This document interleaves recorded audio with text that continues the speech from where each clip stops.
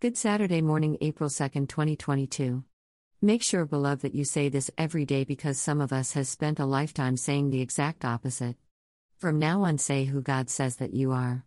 You are blessed and highly favored, no weapon formed against you will prosper, and everything that rises up against you will fall. The Lord Jesus and His angels fight our battles. We have no reason to lift a finger against anyone. Just smile, stay favored, and stay righteous in Jesus' name. I cover your entire family and household with the blood of Jesus Christ. Have a beautiful weekend. Read Essie.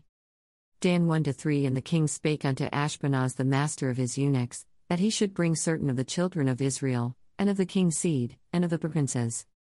Dan 1-4 Children in whom was no blemish, but well favored, and skillful in all wisdom, and cunning in knowledge and understanding science, and such as had ability in them to stand in the king's palace, and whom they might teach the learning and the tongue of the Chaldeans.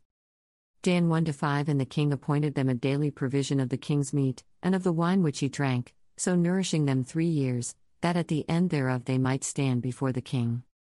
Dan 1-6 Now among these were of the children of Judah, Daniel, Hananiah, Mishael, and Azariah. Birth of Jesus foretold. Luke 1:26 And in the 6th month the angel Gabriel was sent from God unto a city of Galilee, named Nazareth. Luke 1:27 To a virgin espoused to a man whose name was Joseph, of the house of David, and the virgin's name was Mary.